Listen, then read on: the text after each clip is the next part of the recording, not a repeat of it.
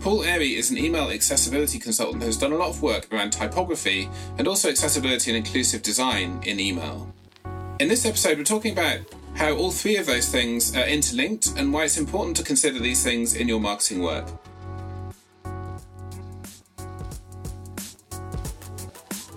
This is Email Talk, a podcast for email geeks by email geeks about how to be a better email geek. I'm Elliot Ross from Action Rocket and Taxi for Email, and I'm your host. So, Paul, welcome. How's it going? Yeah, it's good, Elliot. Thank you. You good? Yeah, all good. Yeah. Cool. I'm excited for recording this episode today. So the way we do things here is we kick off with 3 facts about you, but one of them is a lie, and then at the end we'll work out which one is the lie. Okay. So 3 facts about Paul Airy. What have you got? Okay. Well, the first is I'm a Christian. My faith is really important to me. Cool. The second is my favourite drink is single malt Scotch whiskey. Cool. And the third one, I'm a bit of a perfectionist, which can be both good and bad. Ah, interesting. I'm gonna need to think about that. Okay. Cool. Yeah, I'm gonna be thinking about that. So, no one really sets out to be an email geek, right? And I've known you for quite a while now through various conferences and drinks Sure. and wherever. But yeah, how did you end up getting into, especially where you are now, like being the person who is this kind of guy who knows everything about type for email and accessibility for email. How did you get from being someone in the street, Yeah. not knowing about email, to being where you are now? Well, it's very interesting story. Like most people, it was kind of by accident, really. Okay. I was invited to interview for a web designer role, actually. Okay. And when I got into the interview, I was told that actually I was being interviewed for an email designer role, which took me a little bit by surprise. Mhm. And I have to confess, at that moment in time, I wasn't really sure about the idea. But I decided that I would, if I offered it, I would accept it and I would give it all I got. And I was offered it. Oh, great. And I took it and ended up loving the job 2 weeks in. I never looked back, really. So I always say that I kind of fell into and then fell in love with email. That's cool. That's a nice line. I like. What did you find about email that was so good? Well, it was really, and I guess this has been the catalyst for my email journey, really, is that I discovered that how connected I could be with the people that I was communicating with through email. Mm. So when I started to see reports and metrics come through from emails being sent out, and discovered that I could literally see how people were interacting with what I'd created, it was just an amazing moment. And I guess that's been really the driver for the passion that I have to ensure that those experiences that people have of what I create are the best that I can make them. It's almost been an addiction to it since then. So, wow. yeah. That's cool. Did you ever press the send button, or did someone else do that for you? I've kind of pressed the send button in some roles and not Okay. others. Yeah, that's the adrenaline rush, right? That's it. But there's certainly the sense of responsibility that when you're handing over to the person who is pressing the button, Yeah. that is right. So yeah. That's interesting because it is different to things like the web, because the kind of social contract is different, I suppose. Like, people have gone onto a website on their own volition, right? Whereas, so if you're making a website, obviously you get analytics and things, and it's different to email, but you do get some of that stuff, I guess. But it's different in email because we're kind of pitching up and saying, hey, here's something, let's start a conversation. Like, you're going out there and putting yourself at risk a bit to get something going, which is, I never really thought about it in those terms.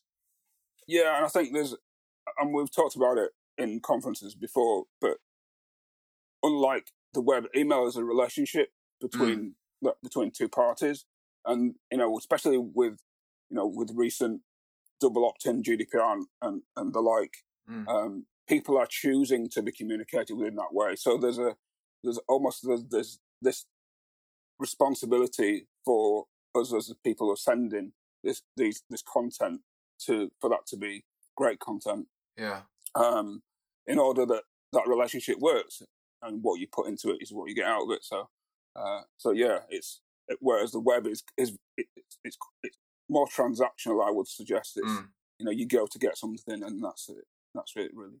That's such a great way to put it, especially because then if you think about what you're doing in those terms, then that's how you be successful, right? And that helps you not get distracted by the kind of, the top tips you see on Twitter, like put an exclamation mark at the end of your subject line and your clicks will go up by 10%. Yeah, that's it, yeah. Build a relationship is what we should be doing, but is much harder to do than doing that. Yeah, and I think that's a really good point, because you're in it for the long game. It's not a quick fix, and that is really important. And when you look at email, that it is over a period of time. You can't just say, "Oh, we've done this thing and it's worked," and that's why testing has to be done over a period of time, or through a series of large volume tests, and such. So you begin to understand what's going on. Yeah, I've been thinking about that. Like, measuring a test by opens or clicks seems massively disingenuous, doesn't it? When you actually think about it. Yeah, really, you want conversions or ongoing relationships and that kind of stuff. Yeah, that's it. Yeah. Cool. And then you kind of continued on and worked in different places, and then ended up being someone who goes to Vegas to do workshops and things.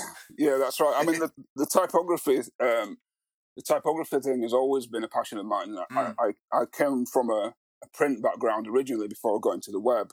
Okay. So when I studied at college, I was hand drawing type with pens and pencils and printing with ink and that kind of stuff. So kind of my background way back is that wonderful place of typography. So that's when I began to understand, when I got into email, as what does that look like in an email world, and what does type look like in an email world, and how can it be used, and how can it be used better, and what can be done. Yeah. So that's a good thing to talk about, which is why you're here. To someone who just comes into email, type in email basically looks like Arial, right? It's Arial times no line spacing, no letter spacing, or leading or kerning or whatever. But actually, as you dig into it, you can do some stuff, right? But yeah, so let's talk a bit about typography. So when it comes to, like, if you're a marketer, right? Marketers trying to get stuff out the door, super busy all the time. I'm going to start by being blunt and say, why should they care about typography? Why is it important? Yeah, that's a really good question, and I'll probably take you back to kind of when I got into email, because that's probably an apt question to ask at that time, because at the time that I began my email career, a lot of the emails that were being created, and I wouldn't say all of them, but a lot of them were being created basically by putting lots of images or one big image in an email, and essentially you could choose whatever font you want. So it didn't have to be Arial, and it could be anything really. And the advantage of that being is that you could align your typography with your brand, and obviously brand is really important. And as such, there was a real reluctance at that time to go away from images. And like you said, why should you bother when you can actually put an email together very quickly? You just need somebody who's got image editing software like Photoshop to do that. You could even get your print designers to do that. It's not that difficult. And it was kind of accepted at the time as that's the thing. And that's kind of when I got into it, and I thought, no, this is not the best way. This really isn't giving a great experience for people. Yeah. It can be quite clunky as well, right? Like it's not necessarily a great experience giving someone an all image email or whatever. It's perhaps a good experience for the brand police. Yeah. Like they're happy. I've absolutely been in that situation, especially when there's, but I used to work at an ESP and there's kind of the agency was involved who is separate. They're the big brand agency, and then there's the client, and then there's the brand people at the client side. And you have a lot of discussion about what's best for the user versus what's whether we're using the brand font in an image, basically. Yeah, that's right. And then why that's not necessarily the best idea. But we have moved forward, I suppose. So it's 2020. So what's I guess, where are things today? Like, what's the kind of temperature, the sort of state of the union for type in email? Yeah, well, things have moved a long way since then, thankfully. Yeah. And I'd say a lot to do with that is actually technology and how people use it. Okay. So back then, mobile, I think it was a few years after the iPhone had been kind of coming to the market. Right, yeah. Which was really the beginnings of people being enabled to access all sorts of things in a completely different way, literally in their hands. And obviously, since the iPhone, we've seen lots of other brands launch different products, Android and the like. And so how people engage with digital media is quite different now to what it was then. Whereas back then it was literally you got your laptop or your desktop pretty much. Yeah. And your phones then weren't even capable of doing anything. Anything like we can see today. Yeah, I remember. Yeah, that kind of like the early pre-iPhone. Basically, the web on those things was not worth it, right? No. Yeah, no, that's a good point. Yeah, so that's when it changed, right? Yeah, that's right. And so that's when, and that's when it was like, okay, so I guess the question to myself was, what can we do in this? What is this now enabling us to do, which couldn't do before? So, with Apple launching the iPhone, with the email client on the iPhone, that they announced actually at the launch of the iPhone, that one of the first things they talked about in terms of software was the email client. Oh yeah, I saw you tweeted that screenshot where it's like it says like a full HTML experience email client or whatever. It's like looking back, that's a completely out there thing to announce at an Apple event. It is actually when you consider that it was the first thing they mentioned, not the last. It was like actually, that's really interesting because it was a bit of a game changer, and it meant that we now could start to work with email in that space in a completely different way. So we could start to put text in an email and style it a bit differently, and the styling would be a lot better. And then the support of web fonts. So web fonts is a real step forward. So web fonts are fonts that are hosted on a server and not on a particular device. And they're called in like images, as you know. Yeah. So what that meant was that previously, where brands were trying to style and essentially brand their emails with fonts embedded in images, this could now be achieved with web fonts and their branding really clearly represented. And so that was a really big move forward. And I would say that even today, that is a significant change in terms of typography. So that and the layout and all the other elements that go along with typography, but certainly that is a key to making those emails much more 2020 rather than 2011. That's so true, isn't it? Especially if you think about that shift to mobile as well. People are all of a sudden viewing email over 3G, and maybe they've got slower connections, or whatever it is, they're taking email out into the world. So we've gone from this environment where everyone's being very static, checking it at the same computer over and over, and now they're taking it out into the world, and it's not just that has a massive effect on so much stuff. But obviously, being able to send stuff as HTML text and be able to style it a lot better means that you don't get your message lost if it's all hidden or it's all trapped in an image and the image doesn't download, for example. Yeah, that's right. Yeah, it's interesting for interaction as well, because then people are, all sorts of stuff. We're now designing for people who are walking down the street. Yeah, yeah, that's right. Yeah, I mean, there's other benefits as well, and things like being able to search your inbox for different content. Oh yeah, that's true. So I think it's quite often underrated and probably a little bit undersold, is that ability to do that. Yeah, and that's a massive thing. Like if you're in the queue for the shop and you're trying to find the email to scan to get the discount or whatever, right? Like there must be tons of times when people are doing that sort of stuff, and we don't think about it at all. Yeah, cool. So since then, we've got into this kind of position where we're in a much nicer space, right? So let's talk about retail brands, because I think historically they're the ones that brand is very important to them. Yeah, and like it or lump it, the kind of old school easier way to do it was do everything in a big image, right? Yeah. So how have they transitioned? How can they transition if they're still doing it? How will it help them? Sure. Well, some still are doing it old school.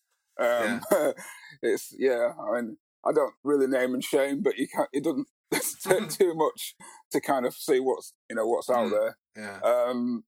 Some fashion brands particularly, obviously they're going to have images in there because they want to display their product, their clothes.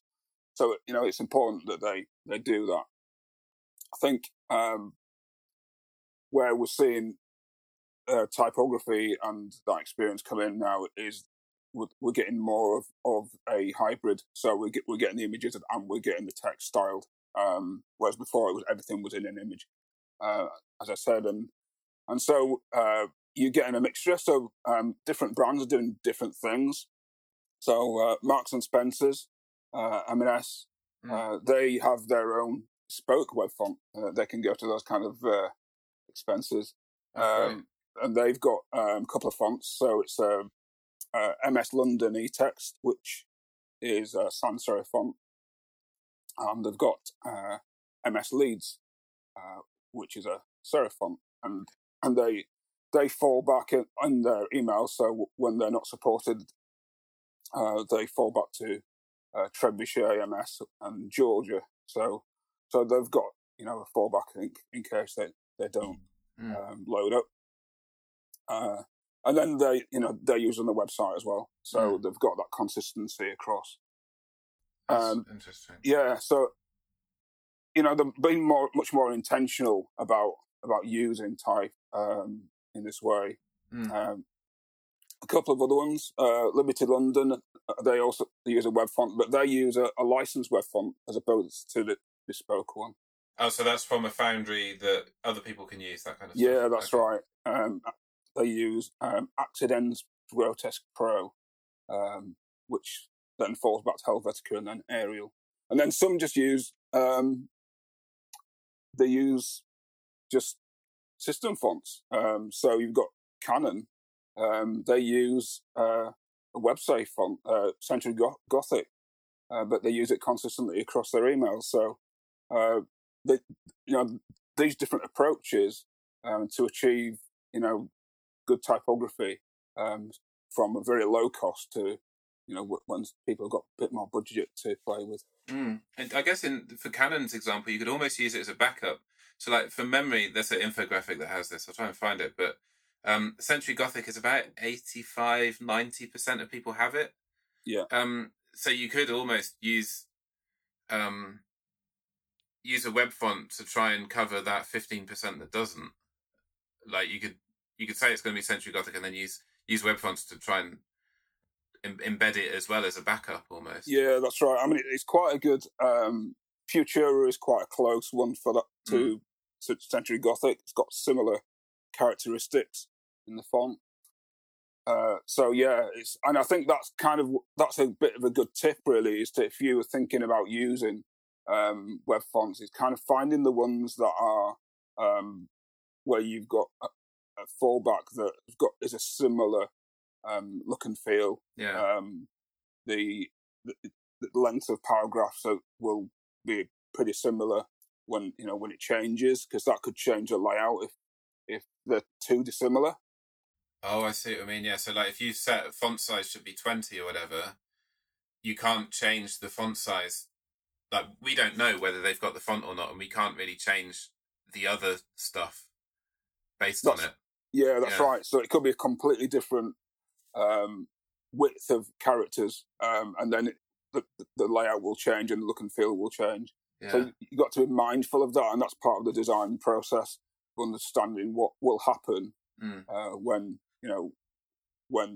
that option becomes unavailable to people. Yeah, I guess that's going to apply for web fonts as well as but any example where for whatever reason the specified font that you said isn't going to show up, then it's you want to make sure your formatting and your everything else, the design still works as it goes back all the way to sans serif, I guess.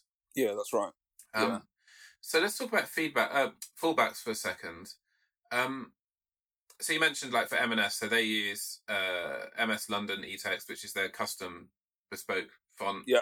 Sounds like eText, makes it sound like it's a digital version of it as well. And then, so some people are going to get that because it's been pulled in from a server, right?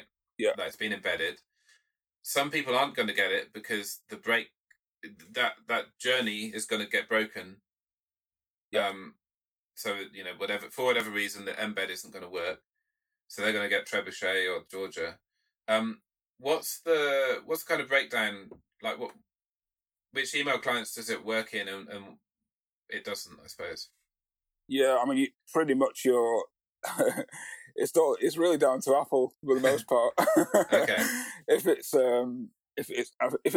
iOS on iPhone or the whatever the version on tablet is now. Yeah. It's called like iPad OS or something. That's right. Yeah. There we go. Or Mac OS. Then you got full web font support basically. There are a few other email clients that support web fonts.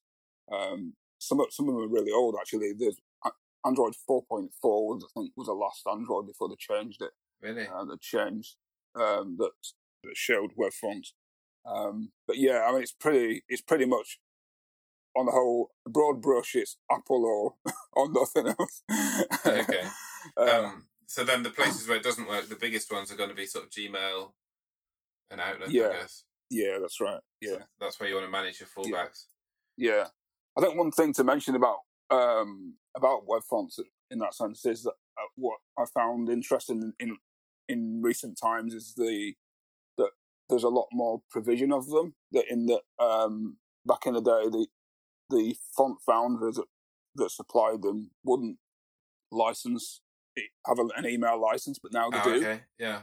So that's been an interesting change over the last number of years. You used to have to buy a website license rather than an email one. So right. Yeah.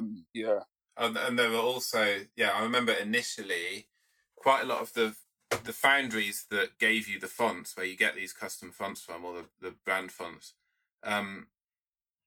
their method of sort of securing,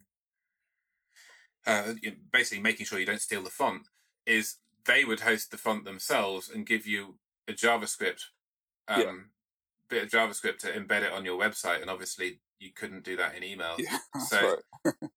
I guess they've got a bit better at supporting, like technically supporting web fonts coming into email as well. Absolutely, yeah. I think you mentioned about support really. That's one thing to keep an eye on, keep testing, keep trying to see if there's any changes. If any support changes have happened. because you never know when things might might get better. Yeah, it feels like right now the big question, like 3 or 4 years ago, the question in email was like, when's Gmail going to do responsive? And now the question is partly, when's Gmail going to do Google fonts? Yeah, that's which right, yeah. should be, you'd think, a given, but surprisingly it isn't. No. Yeah. The irony. Yeah. So if we're going from this idea of embedding images or your text in your image and moving it to sort of live HTML text that is formatted with a web font or the brand font or whatever, it's interesting in here in the kind of notes, we're talking a bit about some stats that Litmus published, and really that's sort of less than half of the recipients. It's probably around half, but it does depend on your audience, right, and who's using what. Absolutely. But it is obviously an important thing, and especially for people who can see it, that's a significant improvement for their experience. Yeah. So what can we do about it? Like, if you're an email dev and you're sitting there and you're thinking, right, I want to get started, what can you do to get moving on this? Okay. Well, I think in terms of HTML text, live text, as it's also called, being intentional about it and actually build it into your practice of creating email, and think HTML text first before you even consider embedding anything into an image. Let that be almost your last resort if you really, really must. Yeah.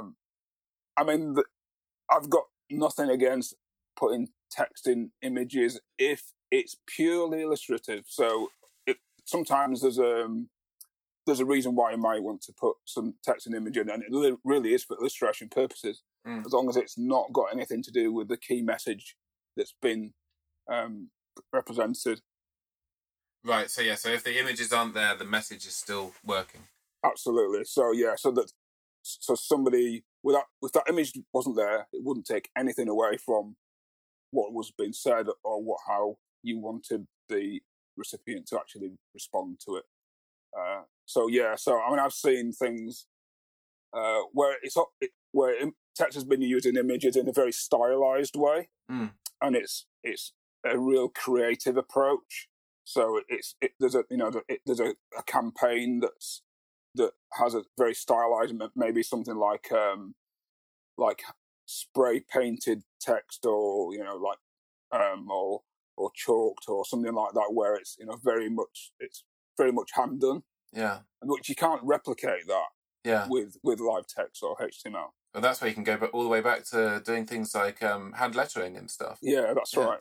So there are cases where that's absolutely valid, and again, if you're doing that, then if the text does actually say something, then put it in the alternative text behind it, right? And actually describe it for people who need that. So text in images in that context, but the rest really, there's no reason why you shouldn't put everything in HTML text. Cool.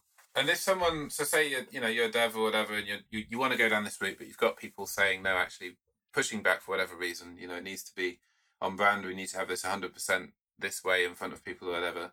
What are some good arguments to kind of say, actually this improves the experience, like helps us make stuff?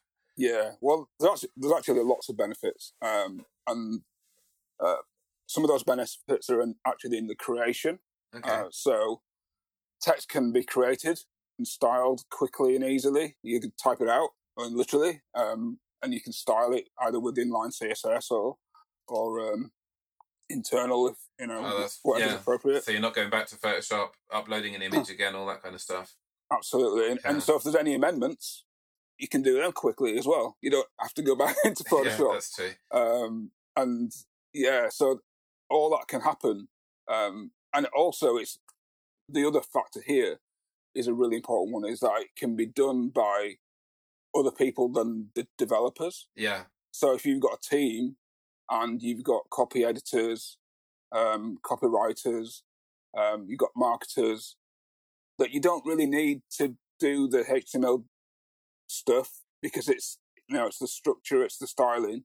But if you've got word change, why do you need the developer on that when you've got somebody else?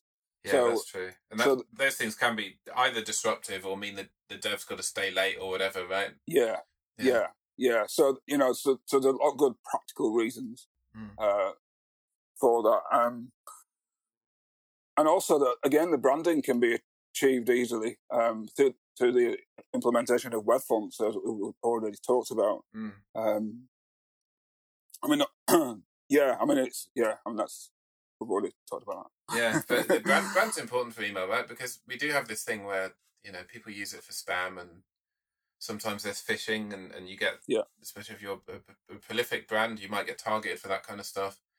So getting across that authenticity, or conversely, not having the opposite of easy wins, easy losses, I suppose. Is a really important thing to just build that trust early. This is legitimate. This is an important thing from the people that we say it's from. That's right, and it's interesting. I'm working with one brand at the moment, and we've been having this web font discussion, and they're just they're pro web font, so I'm not having to convince them to use them. But what they were saying was really interesting, because they said that if you strip back the imagery, then pretty much the typography, without being styled in a web font, could be any brand.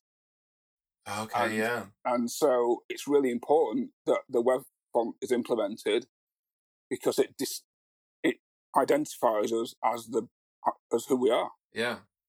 And so it's almost gone from a place where it didn't matter to actually now it's becoming more actually crucial to brands. This is really, really, really important. Yeah. And it's the sort of stuff where you'd kind of say, the average person, they don't care what font it is. But, and on a kind of conscious level, they probably don't, or they don't recognize it, or they don't say, right, well, this isn't the right font, I'm not going to buy this. But definitely on a subconscious level, they recognize that, and it gives some alarm signals, or it gives some, warm, fuzzy signals. Yeah, and I think what you just mentioned about trust there is really part of that. It's an email that I can trust. I'm familiar with it. I had an email from a brand in the last 3 or 4 weeks, and it was different from the other communications they'd sent to me. Okay. And my first instinct when I saw it was, this is not legitimate. Yeah. This is spam. Okay, so that's what I thought.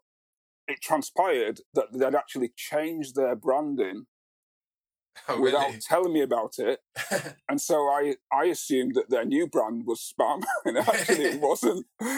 So that's a bit of a key learning to, if you are changing things, to communicate. Yeah. And it comes back to the relationship we talked about before. Tell your audience, tell your recipients what's going on, because that change is important to tell people about. Yeah, and even the sort of security side of things, like, that's vitally important if you're a bank. But any brand, you have to log in, or you have to transfer some personal information, so it's important for everyone. Yeah, that's right. This episode of Email Talk is sponsored by Taxi for Email. If you're an email marketer, you need Taxi. We help everyone on your team make their best email. Designers and developers build awesome email design systems with Taxi. They build out their best HTML, then they use Taxi syntax to precisely set out how it is then used by content writers, so you can give them the flexibility they need whilst keeping everything on brand and keeping your code intact. Copywriters in Taxi focus on content and not code. They write directly into the email, so they're creating everything in context. That means you can create better content that engages people more and ultimately gets you better results. If you're a marketer, you can dig into things like segmentation, personalization, managing link tracking, making multiple versions of things, and most importantly, you can see what everyone on the team is doing and help them along their way. And once you're done, you can sync Taxi with whatever platform you use to send email. If that sounds good, we'd love to show you more. Go to taxiforemail.com and hit request a demo so we can chat about how Taxi can help your team create their best email. That's a really good reason to actually do a lot of this stuff, right? So one thing, so you've done a lot of talks about typography, and I've seen you do workshops and things like that. What's interesting is you also talk about accessibility. Yeah. And these two things are kind of interlinked, especially because we're taking, this idea of taking text out of images, important message text, taking that out of images and putting it into HTML. There's also a massive benefit on accessibility there. So I won't talk about that for a short while. So what's... I kind of know the answer to this, but I'm going to ask on the behalf of people listening, and also sure. I find it really hard to explain this. So what is accessibility and why is it important? Okay. It's probably worth starting off by telling you how I got into accessibility in the first place. Because thinking about what I said at the beginning about discovering this interaction between the people that I was communicating with, a passion to deliver to them the best experience that they could possibly receive. Getting into typography and understanding how that worked in email, then came a point where I asked myself the question: okay, what next? What I know that what's been done thus far will enable email to be readable and I kind of don't want to use the word accessible, but it's kind of naturally coming in. Yeah. To be accessible to the point where images are no longer text; that the text is text. Okay. So what's the next step? How do I make this experience more accessible to more people? And that's kind of where the journey started. So accessibility, to answer your question, is literally, it's very simple.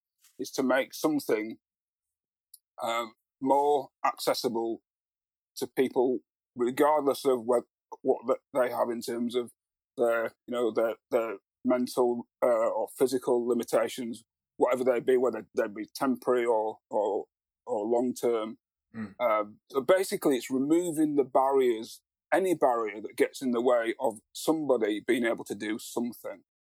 And so in email, that means removing the things that are in the way from a person being able to open an email, read an email, engage with an email, and interact with it. So at its very core, that's kind of what it is. That's a really good way of explaining it. Like it is, right? And I think it's important to recognise that it is obviously it's important for people who, for whatever reason, need, they don't have a physical or mental ability to do stuff. But also that it helps everyone in many different ways. Like that kind of helps have the kind of what's the ROI of it discussion as well, even though that's a really weird conversation to have. But I guess, business is business, and you do, obviously part of the ROI is not getting sued, but also you do have to think about your time and resources and effort and things. I mean, I like to flip that around and ask the question of, why would you want to stop people from buying from you? Yes, exactly. And it kind of, because by virtue of not investing in this, you're actually reducing the amount of people that will engage with you, which will buy into your product or service, whatever it is. Yeah. And it makes everybody's life better. Yeah. Yeah, and it improves it in many ways, right? So you mentioned search, for example. That's a complete side effect almost, but a massive one. People being able to find an old email and potentially buy off it. That's right. And I mean, the other thing that's kind of happening aside of this is people are engaging with content in a different way. So we're seeing, or rather hearing, more from sound technology now. So instead of people reading something, they're asking it. So can you play this? Can you do this? And I've told my phone, read this email. Yeah. and you can't do that with an image. It's got to be in the live text, which is that makes it happen. So it's not just from an accessibility. It's about making it easy. Why make it hard for people when you can make it a lot easier? Yeah. So yeah, that's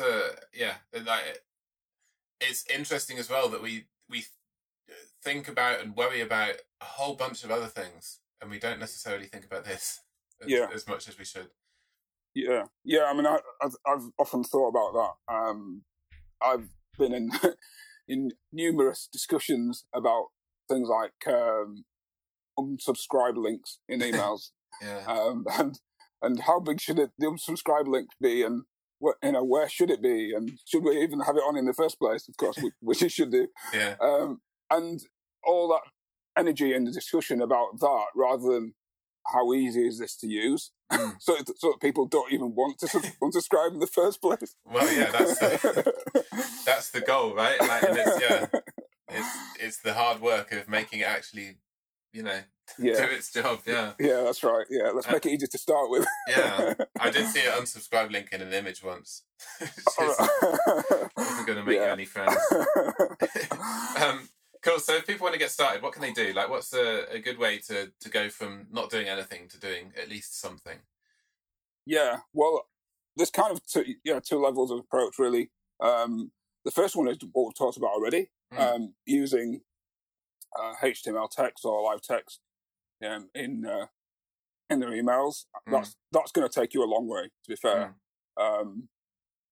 Because that allows the emails to be read by screen readers. It's also visually clearer, especially when you're in large text. Whether you do that with pinch and zoom, which you shouldn't really need to do that. But if you do that, then your text still remains crisp. Oh, that's true. Yeah, and retina screens and all that kind of stuff. Yeah, that's it. Yeah, and it's just easier to read. Actually, that if you'll find when it's not pixelated, the resolution is a lot sharper. Obviously, you can do twice the size of an image and reduce it down, but it's still not the same when you got responsive devices that are changing the sizes. And then there's applying alternative text to images. Okay. And this is an interesting one because it's not really a black and white thing to do. You've really got to think about how you describe the images that you're putting into the alternative text. So you've got to think about, and I often do this by almost closing my eyes to the email and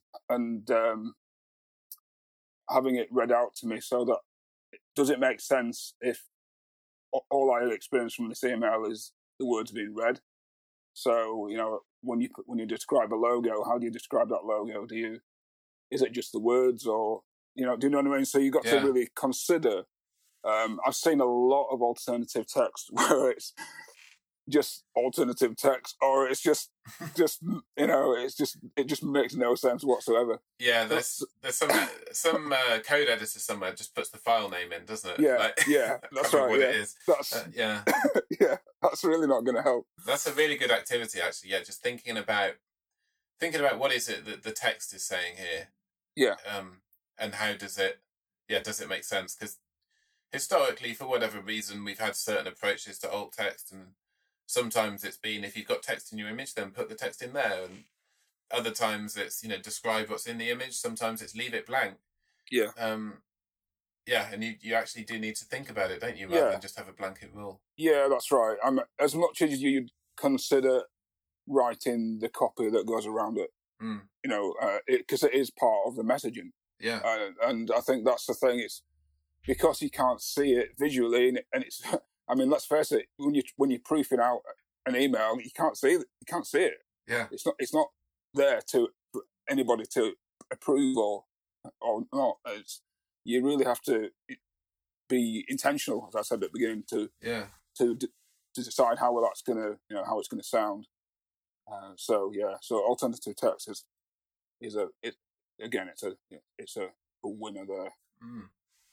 And then there's things like, color contrast is important as well. Okay. This is quite an easy one to do. WebAIM have a contrast checker tool. Oh, great. I can give you the link. Yeah, I'll put that in the show notes. And literally, that's a simple process of you put in the color, the foreground color that you've got, you put in the background color you've got, and it tells you whether your color it passes or fails certain levels of the Web Content Accessibility Guidelines, or WCAG, as it's abbreviated to. Oh, that's cool. So that helps you with color blindness, I suppose, but there's a whole bunch of other things, different visual things that. That's right. I mean, it's mainly the contrast, so you've got enough foreground and background. But yeah, you'd be surprised actually when you put some colors in how the contrast isn't as much as you might think really? it is. So I've had experiences where branding's been created and colours have been supplied, and I've checked them out. So these don't work. Oh, really? So, yeah, these just these have to be refined. And often I've seen brand guidelines like that. So I've seen brand guidelines come along that have been you've got almost the standard version of colours and then the accessible version. So why not just have an accessible version in the first place? Yeah, that's interesting because it's a kind of web like that came out of the web, right? But you're right; it should percolate all the way up to sort of people designing brand systems and things. Yeah, that's right. Yeah.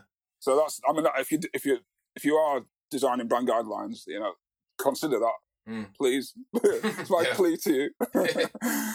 And then another thing is avoid anything flashing. Flashing GIFs. One thing you probably know about me that I diagnosed with epilepsy, so I've got first-hand experience of what this is. What this is like from my point of view. I wouldn't say avoid GIFs at all or animation. Don't do that. Because it's great in the right context, but yeah, just keep the frame rate reasonable. Yeah. That's really important, especially because email, you do opt into it, but you don't necessarily opt into each email. That's right. If you have epilepsy or it's going to cause you challenges or whatever, not to go surfing Giphy or whatever, right? Yeah. But sometimes you don't have a choice, or you're not expecting it in an email or whatever. Yeah. That's really important. You're going to hit the unsubscribe pretty quickly on that. Yeah, that's a good shout. So you mentioned that's kind of one approach, right? Is taking these things. If you're going to do more, like what could you do on top to kind of layer up? Yeah, so this is really starting from the ground up. So if you're in the process of creating a design system, for example, or you're tasked with basically redesigning emails, whether it's whether it's a one-off or something like that, is designed with accessibility in mind, and get hold of the Web Content Accessibility Guidelines and have a look at those and identify which of those things are applicable, because they're not all applicable. They're actually designed for websites, so there's stuff in there that's to do with video content which isn't technically relevant, although we can link to videos and show videos in some ways. But yeah, so pick out the things that are relevant and then effectively sense check along those. Okay. And yeah, to align it as much as you can. It's not black and white by any stretch. They are guidelines and not rules. Right. Okay. So that's. And if you're doing a design system as well, you can kind of codify that stuff, right? Yeah, we always do this. This is important. We've decided this now. Absolutely. I mean, there are some things, interestingly, font size isn't defined in there, which took me by surprise when I first started looking at it, because I thought something like that would be. But then I, from my typographic background, realised that actually what font in one size and another doesn't mean visually it's the same size. So you can have two fonts at 12 pixels, for example. Yeah. But they can look different sizes because of how they're shaped and how they're formed is different. So visually they look bigger or smaller, but technically they are the same. And then just resolution and everything else, isn't there? Yeah. So yeah, that's what I would say. And I think the other thing is, don't just accept those rules. It's like, don't just accept best practice. And this is kind of the journey that I'm on at the moment. Really is that endeavour to go the extra mile and say, okay, well that's what the rules say, but how can we go even further? What can we do? Challenge yourself. What isn't in there that we can do? What experience have we identified that can make things even better? Yeah. I guess that's the that's the big one. That's a really good place to, kind of call to arms almost, isn't it? Yeah, that's right. Yeah, that's really important. I think I've seen, I think it's maybe in one of your talks, you did like an accessibility switcher almost, or sort of CSS switcher, so a bit of interactive stuff. I mean, that's super potentially down the line for quite a lot of brands, right? But it shows how far you can take it. Yeah, I think it's going to take probably more than I would have liked. Taken a little bit of time for people to start thinking about implementing something like that. But by the same token, I'm also aware of brands that have spent an enormous amount of money allowing people to have access to content printed on like yellow paper. Oh, okay. Because that helps in people with dyslexia read the content. So they've gone to all that expense of doing that when we can actually do that in an email with the right support. So that would be fairly easy, right? Just switch the CSS around and yeah. So I mean that's in the switcher that you mentioned. So it's So I mean and for me that right now is what is next? What can we do? That's a really good point. Like that we can do a lot more than print. Yeah. Just kind of natively, which is really good. Okay, cool. So let's finish up. This is really good stuff. So if you could change one thing about how email works, what would that be? Okay. You can only have one. Yeah.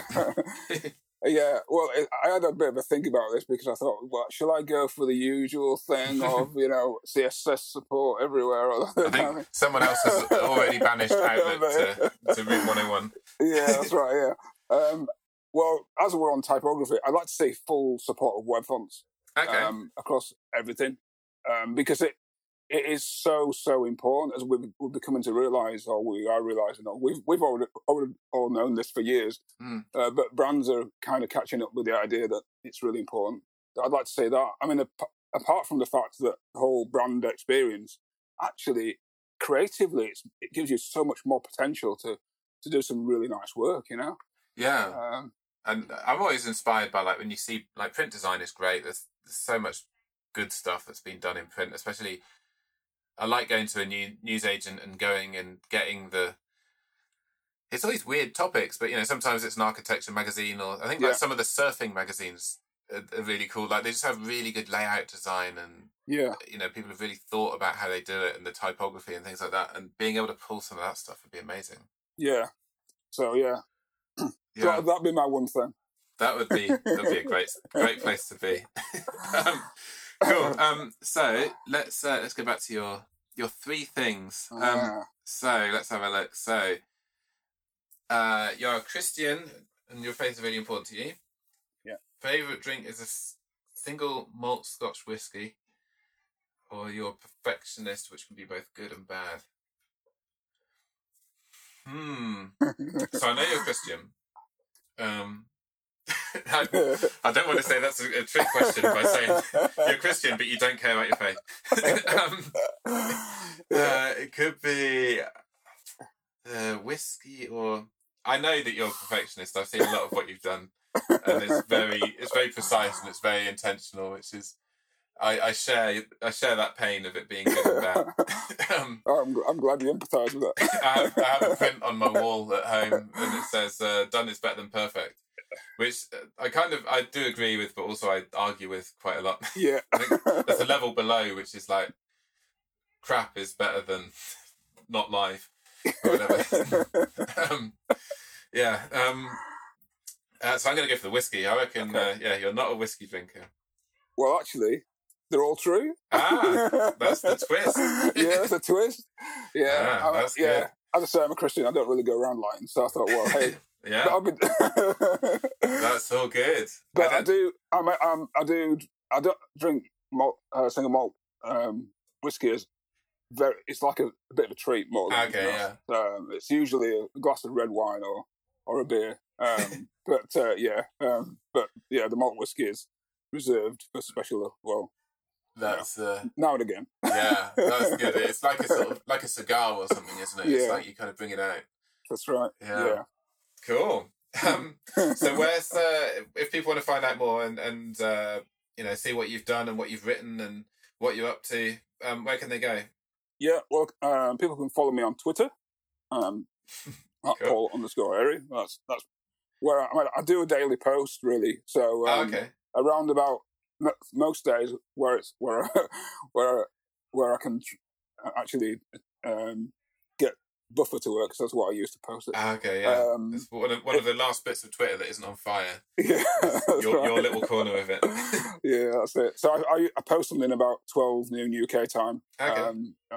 And it's usually to do with an email I've seen or that I want to shout about, or it's something typography related or brand. I'm doing last couple of weeks I've actually done a little bit of a kind of a series. So this week I've posted about branding and brand agencies. Oh, that's cool. Last week I did a few posts around like people who small companies that do email that that are using like MailChimp or something like that to do emails, but they're still doing email, and have a look at what they're doing.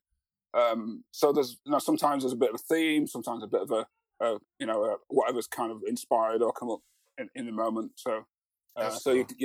I find doing Twitter, it just raises the bar so much with a little bit of thought about a series or think what even just not posting straight away and just letting it percolate. Yeah, that's right.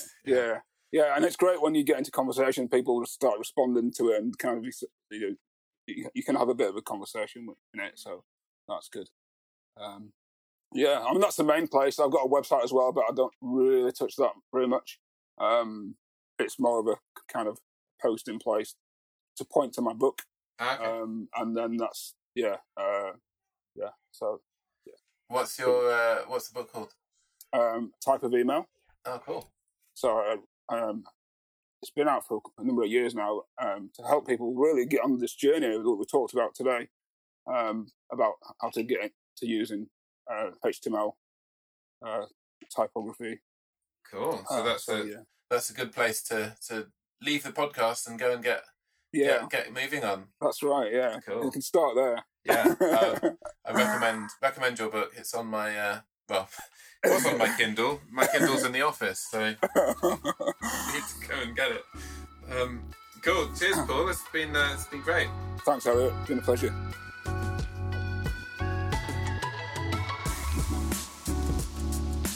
Thank you so much to Paul for joining us. We've got lots more to come on Email Talk. You can find us on your favourite podcast player and also at emailtalk.co. There's two things you can do to help us. If you can, we'd love you to leave a review or a rating on iTunes. And also, please share this podcast with other people that you know who work in email. Thanks, and we'll see you next time.